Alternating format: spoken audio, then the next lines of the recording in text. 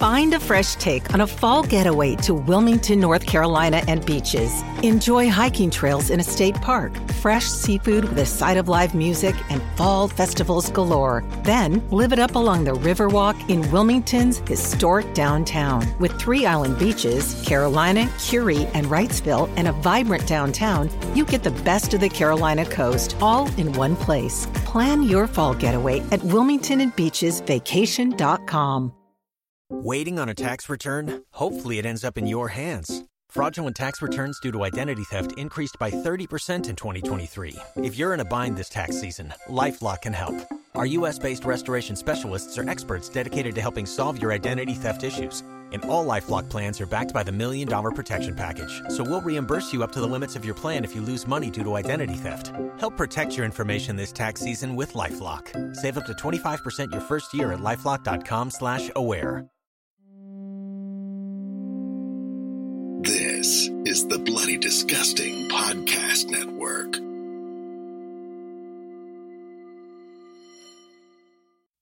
This podcast and the bonus content we've been able to provide during the week is made possible thanks to our patrons.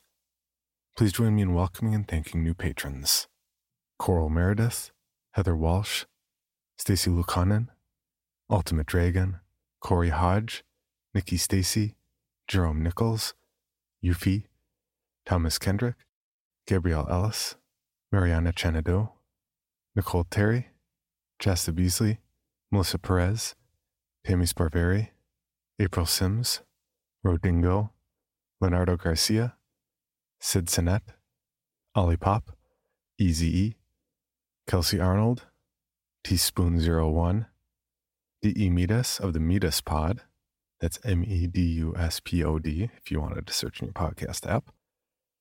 Every time you say, "Now I get pregnant." Oh, thanks. My lawyers just handed me something, which is strange since I'm standing by myself in a closet. Creepy, John Grills, and the Bloody Disgusting Podcast Network are not responsible for the fertility of the listeners or for the perceived supernatural ability to impregnate listeners via vocal transmission, no matter how wonderful his voice is. Aw, thanks, guys. Where was I? Skunky, Lucy Roberts, Dev, Rachel Bartel, Rochelle Festa Bicklum, Steve Cecil, Oscar Oliveras II, Gary O. Irving White, Chris Fritz, Jordan Followell, Philip Cordova, Crazy Cat Lady, Styles by Ray, Clarence Ortega, and Brother Odd. Our patrons mean everything to us, and we do all we can to give back for their generosity. Starting for as little as $1 a month, our reward tiers include bonuses like early commercial-free access to all episodes, shoutouts, weekly Patreon-exclusive bonus episodes, immediate access to our entire back catalog of almost 500 Patreon-exclusive bonus episodes, coffee cups, t-shirts, and logo hoodies. If you'd like to see how you can support the podcast and get rewarded for doing so, please check out our reward tiers at patreon.com/creepypod. It looks like our migration to Acast went off without issue, but we'll continue to monitor things to make sure you get all the content we can possibly provide without interruption. Speaking of which, we have some extra content this week thanks to narrator Nate Dufort, who'll be narrating a series of episodes released Monday through Thursday this week. Strange times deserve distraction, and we're doing everything we can to do so, including our just-released full version of Ted the Caver complete with pictures on our YouTube page. We have even more content to come, as much as we can manage. Keeping my previously read legal disclaimer in mind, now.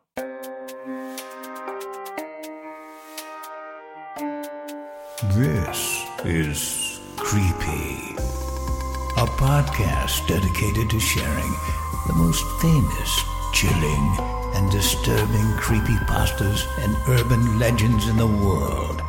Whether these stories truly happened or are simply fabrications is for you to decide.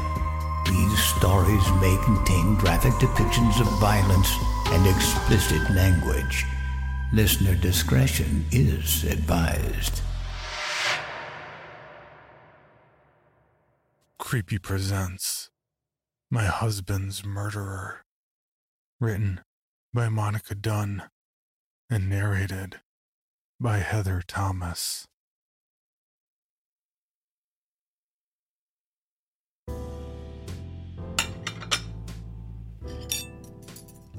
He had cut himself that morning when shaving. As he was sitting across from me at the restaurant, I noticed the tiny cut on his jaw, and my heart swelled up with love. It was these little things I noticed about him. A little cut, a mole even he may have never seen, a freckle on his nose so small you could only see it if you were very close to him, the way some of his eyebrow hairs looked golden blonde in the sunlight. That made the love I felt for him feel the strongest, because they made me feel like I knew him better than anyone else. "I love you, James," I told him softly, and his eyes darted up from the menu he had open in front of him and lit up with joy. "What a kinky thing to say to your husband," he laughed, squeezing my heart over the table. It's true that I hadn't been my most affectionate self lately. With the baby coming, it seemed like almost anything could trigger my anger. An anger that I never even knew existed inside me before. I didn't like myself when I snapped at him. But I always apologized right after, and he always forgave me. And he knew I loved him, as sure as I knew he loved me. There were no doubts between us. We left the restaurant giddy and giggling like two teenagers. We had definitely needed that date, probably our last one until the baby came. It brought us closer again. It reminded us of our first nights out together. We stopped in the middle of the alley leading into the larger street we had parked our car on, so that he could zip up my jacket over my pregnant belly. As I was looking down to his hands, fiddling with my uncooperative zipper, his beautiful, strong hands, that felt as familiar as my own after all the years I had held them, I heard a cold, raspy voice coming from behind him. "Turn around, asshole." It took my brain a few seconds to process what was happening. The voice came from a man wearing a black ski mask over his face. By the way he was standing close to my husband's back, I could only assume he must have been holding some kind of weapon. My hands instinctively went to the belly, my brain screaming that I had to protect the baby. James's baby, who would undoubtedly have his ocean blue eyes. Our baby. James turned around slowly. As he did, I could see the glistening blade of a serrated knife pointed towards him. A scream stopped in my throat.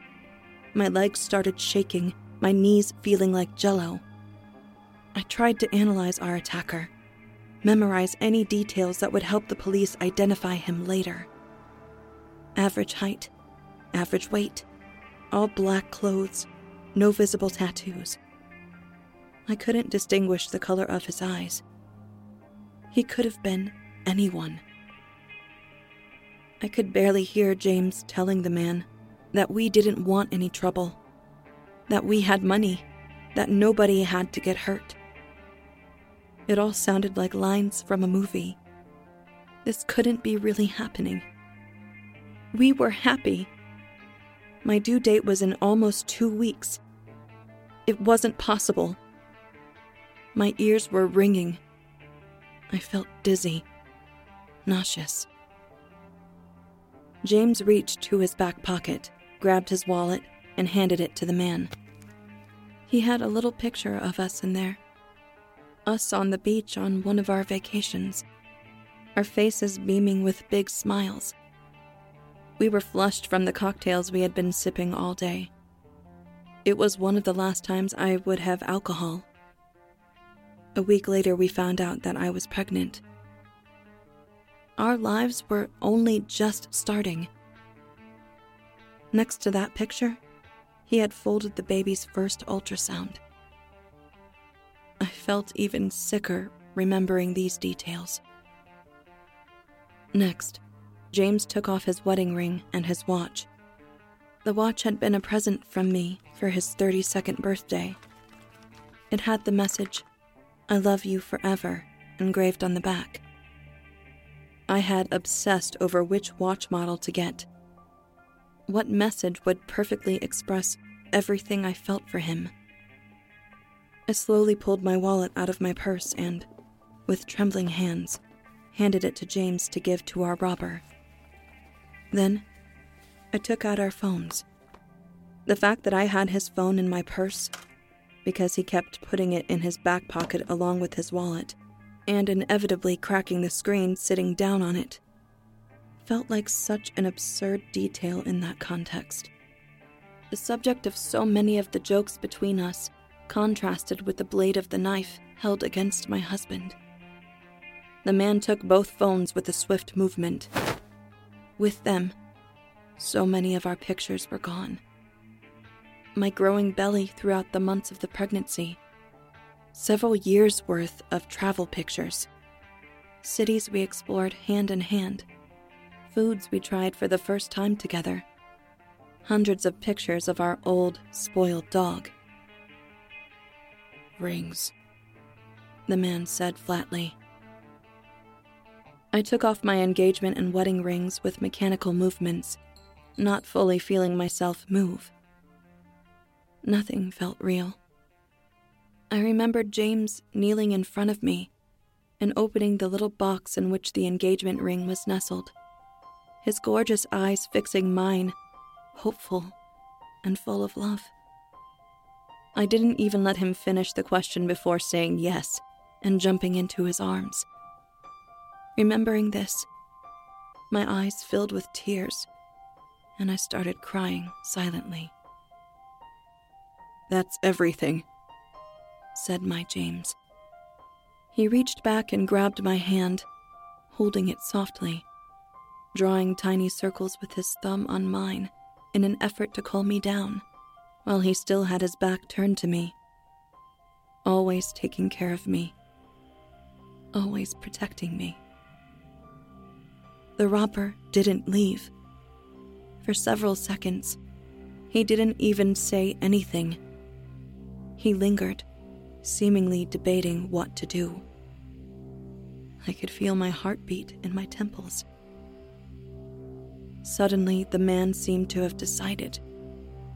Faster than my brain could process, he punched James straight in the face. I can still perfectly recall the sound my husband's nose made when breaking. A second punch followed almost immediately, in his stomach. He stumbled back and collided into me, my back hitting the wall hard. A sharp pain burned in my belly. James was wheezing and gasping for air, bent at the waist. The man prepared for another hit, his fist tight. I started saying something, screaming something. My voice felt alien to my ears. He stopped, relaxed his hand.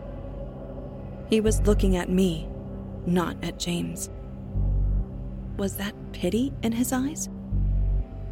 That's when my brain registered the blood running down my legs. The pain in my belly was hot and strong. I could feel myself getting way too dizzy. I forced my body not to slip into unconsciousness. I had to be there for my husband. For the baby. James straightened himself and looked at me, noticing the blood too. He had tears in his eyes as he started whispering my name with worry. Whatever he was going to say was cut off by the attacker. "I hope you rot in hell, James. You fucking monster." His voice was guttural, pained. He was shaking with anger as he plunged the knife into James's stomach. Once, twice, again and again. Angry and quick, thirsty. I must have put my hand in front of the knife at some point, because he cut me too, although I don't remember doing it. I remember the blood. So much blood everywhere.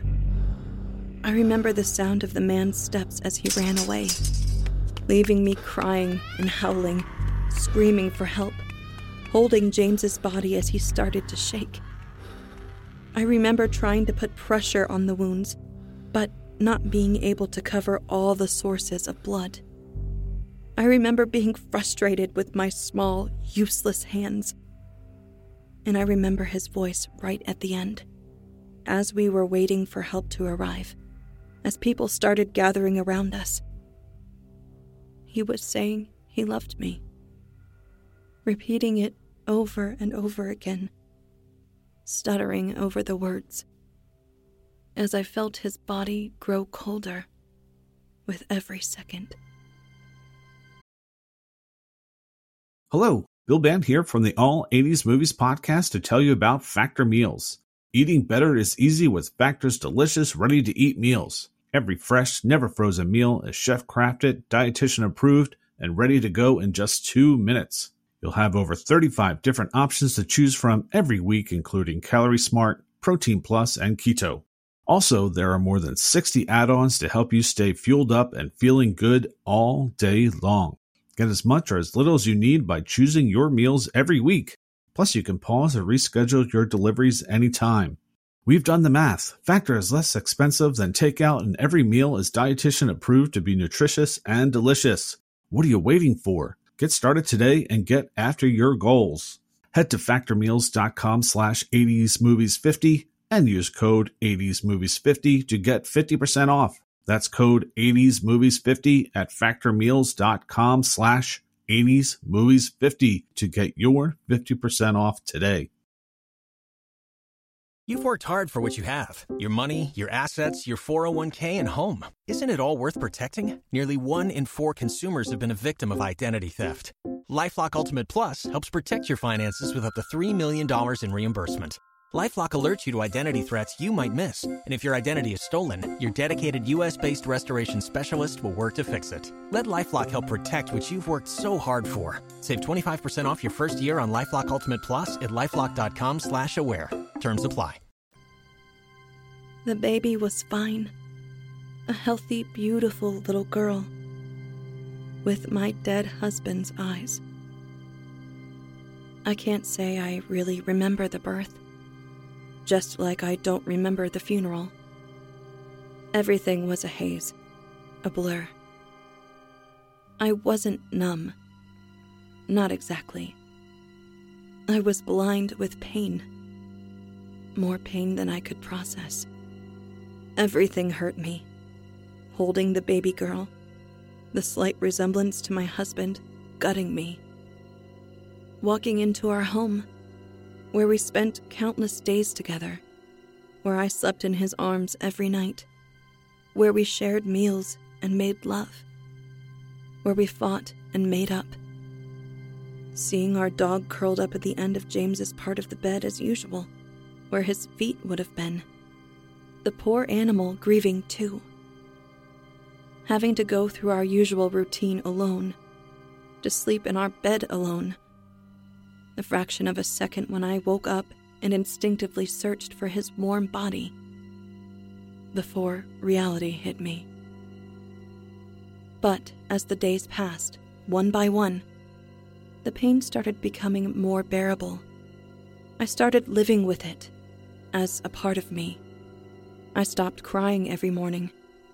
I started being more aware, more myself again. I had to keep going. My baby girl was growing every day, and I finally had a purpose again. After some time, I was even able to bring myself to put some of his things in storage.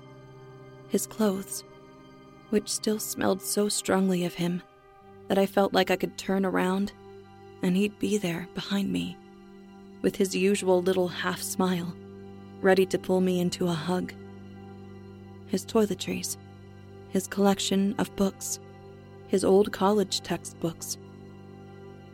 That's when I found, under what turned out to be a fake bottom of a wooden box inside which he kept all of his old high school yearbooks, a little silver-colored thumb drive.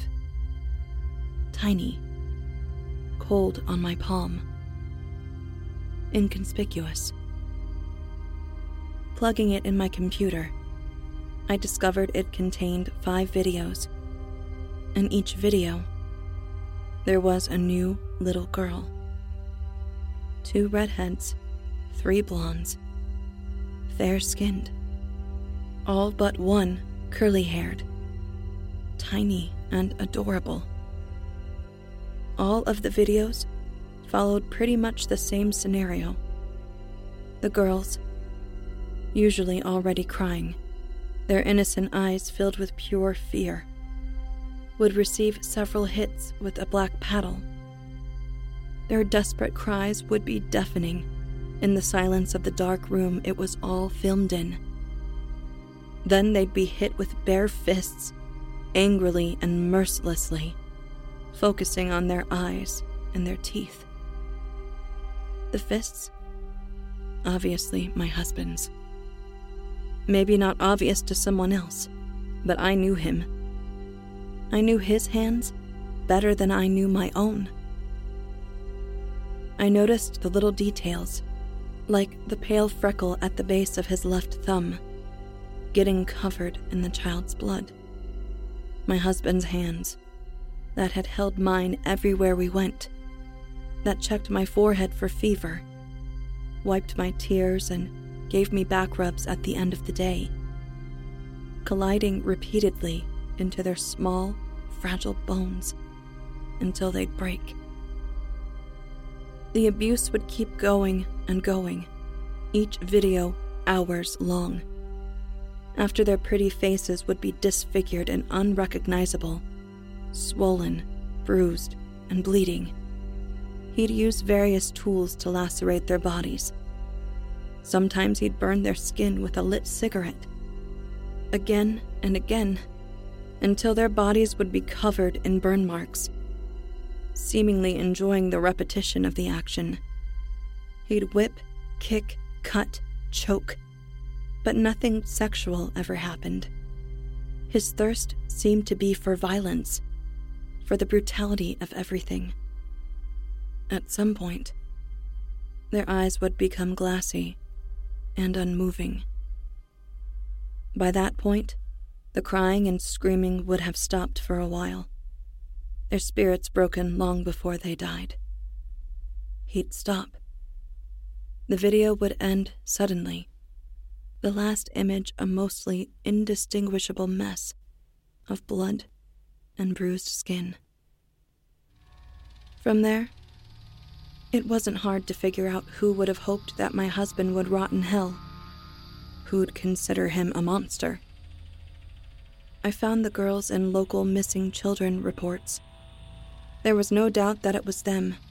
Their little faces had been burnt into my brain. Their parents came on the news, crying and begging for their return. They'd look into the camera with a kind of exhaustion only the eyes of a desperate parent can have, and plead for whoever had any information to come forward.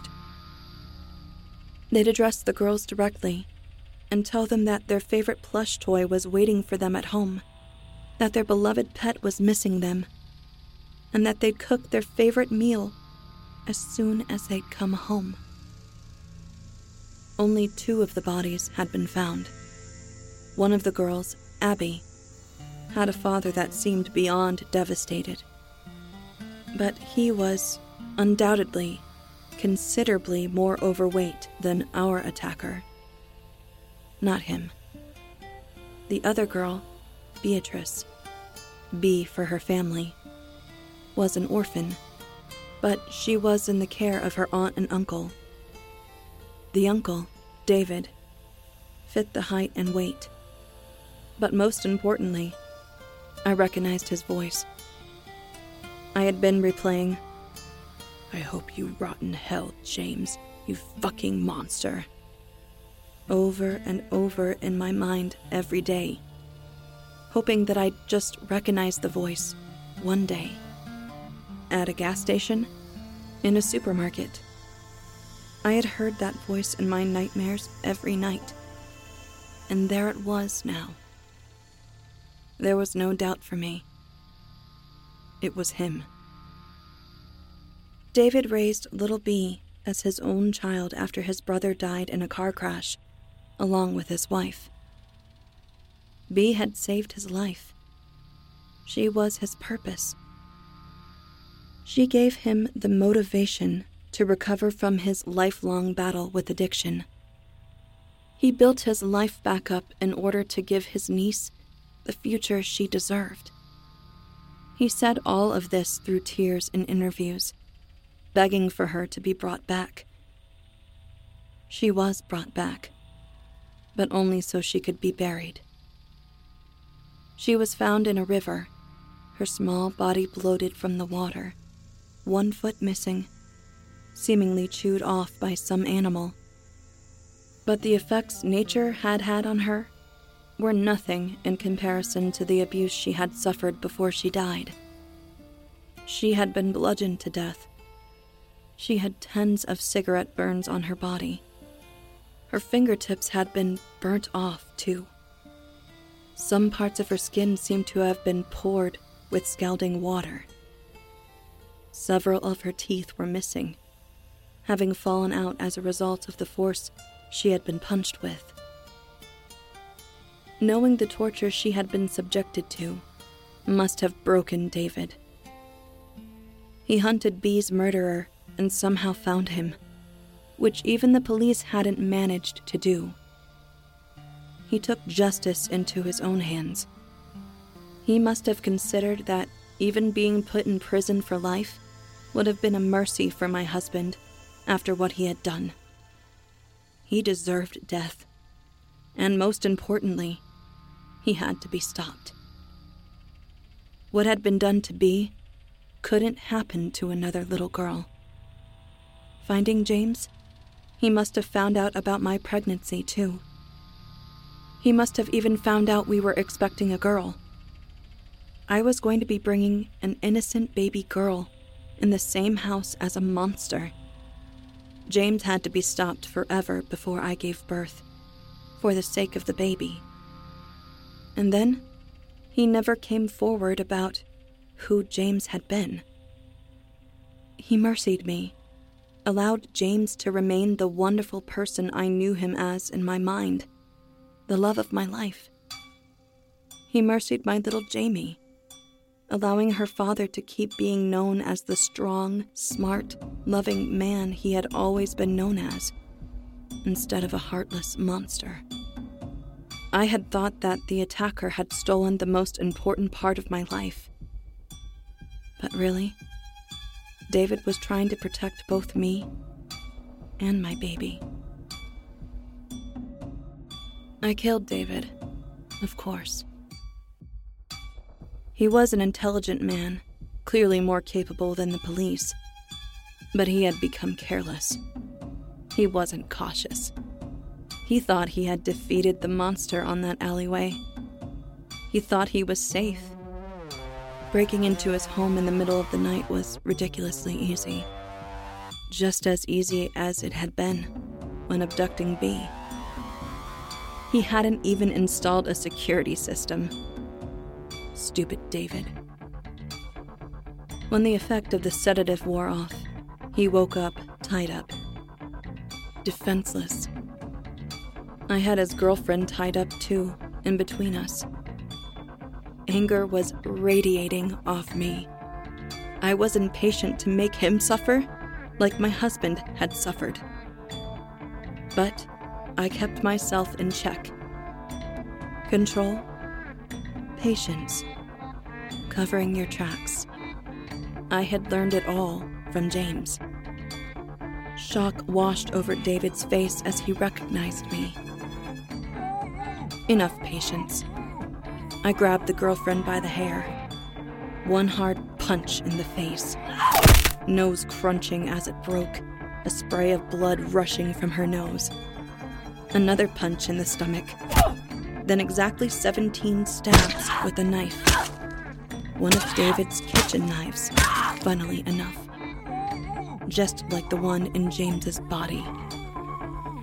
Now we were as close to even as we could be. This chick was nowhere near as important to David as James had been to me. They couldn't have had the kind of connection we had shared. But she was everything David had left, and I had to take everything away from him, just like he stole my everything, so that he'd experience the same pain I had before I murdered him. David's eyes are wide with shock, panic, fear, pain. He's crying, moaning uselessly against his gag as life runs out of his girlfriend's body. Snot is running down his chin. Pathetic. Did you think I didn't know? You moron. I growl at him, careful to keep the volume of my voice in check so that the neighbors won't hear. Did you think he hid something from me? We loved each other. I knew him better than anyone else. If this need was a part of him, of course I'd accept it. Of course I'd help him. We were partners. In life and in everything else. Do you understand? His eyes grew wider in realization. Yeah, you underestimated me. I'm not some clueless, helpless wife. Did you think you were protecting me? Did you think you were protecting our baby? Did you think James would hurt our baby? He would have killed 1,000,000 others like your precious bee before he hurt something that was part of me. And I would have been right by his side as he did it.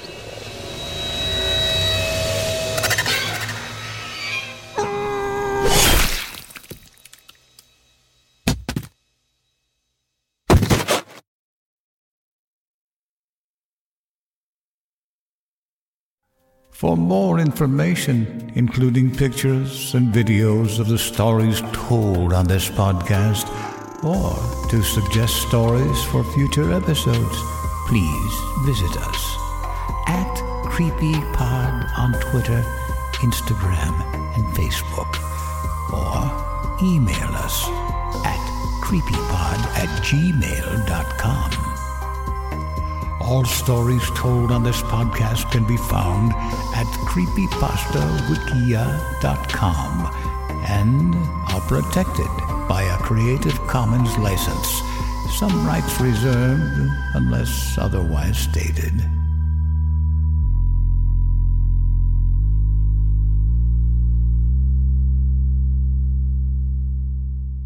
The Bloody Disgusting Podcast Network. Home of Creepy, for disturbing and terrifying creepypastas. SCP Archives, with full cast storytelling. Horror Queers, genre commentary from the LGBTQ perspective. The Boo Crew, for horror-centric interviews. Listen free wherever you stream audio and at bloodydisgusting.com/podcasts.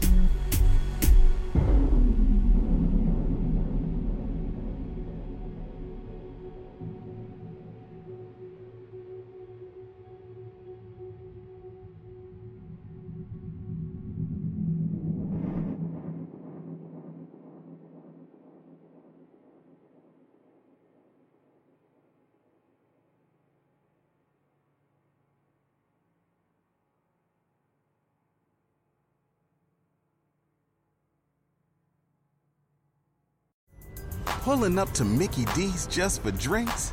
Oh yeah, that's me. Nothing extra, just perfection and a straw. Coming in hot for the coldest cups on the block. Because there are drinks. Then there are drinks from McDonald's. Mix things up with any size lemonade or sweet tea for $1.49. Perfect with our classic fries. Price and participation may vary. Cannot be combined with any other offer. Ba-da-ba-ba-ba. Item number SCP-5186. SCP-7160. SCP-7533. Object Class Euclid. Keter. Safe. Special containment procedures. Spreading across the hemisphere and kicking up vast amounts of ash and dust. The only thing I could hear was 7219 laughing. Do you remember your name?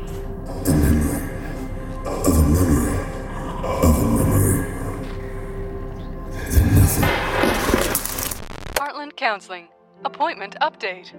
I feel them again. Heartland Counseling. Appointment update. They're in my ears! Heartland Counseling. Appointment update. Nobody understands! SCP Archives is a weekly fiction podcast. Each episode, we dive into the strange, the unknown, and the... Find us on Apple Podcasts, Spotify, or at scparchives.com.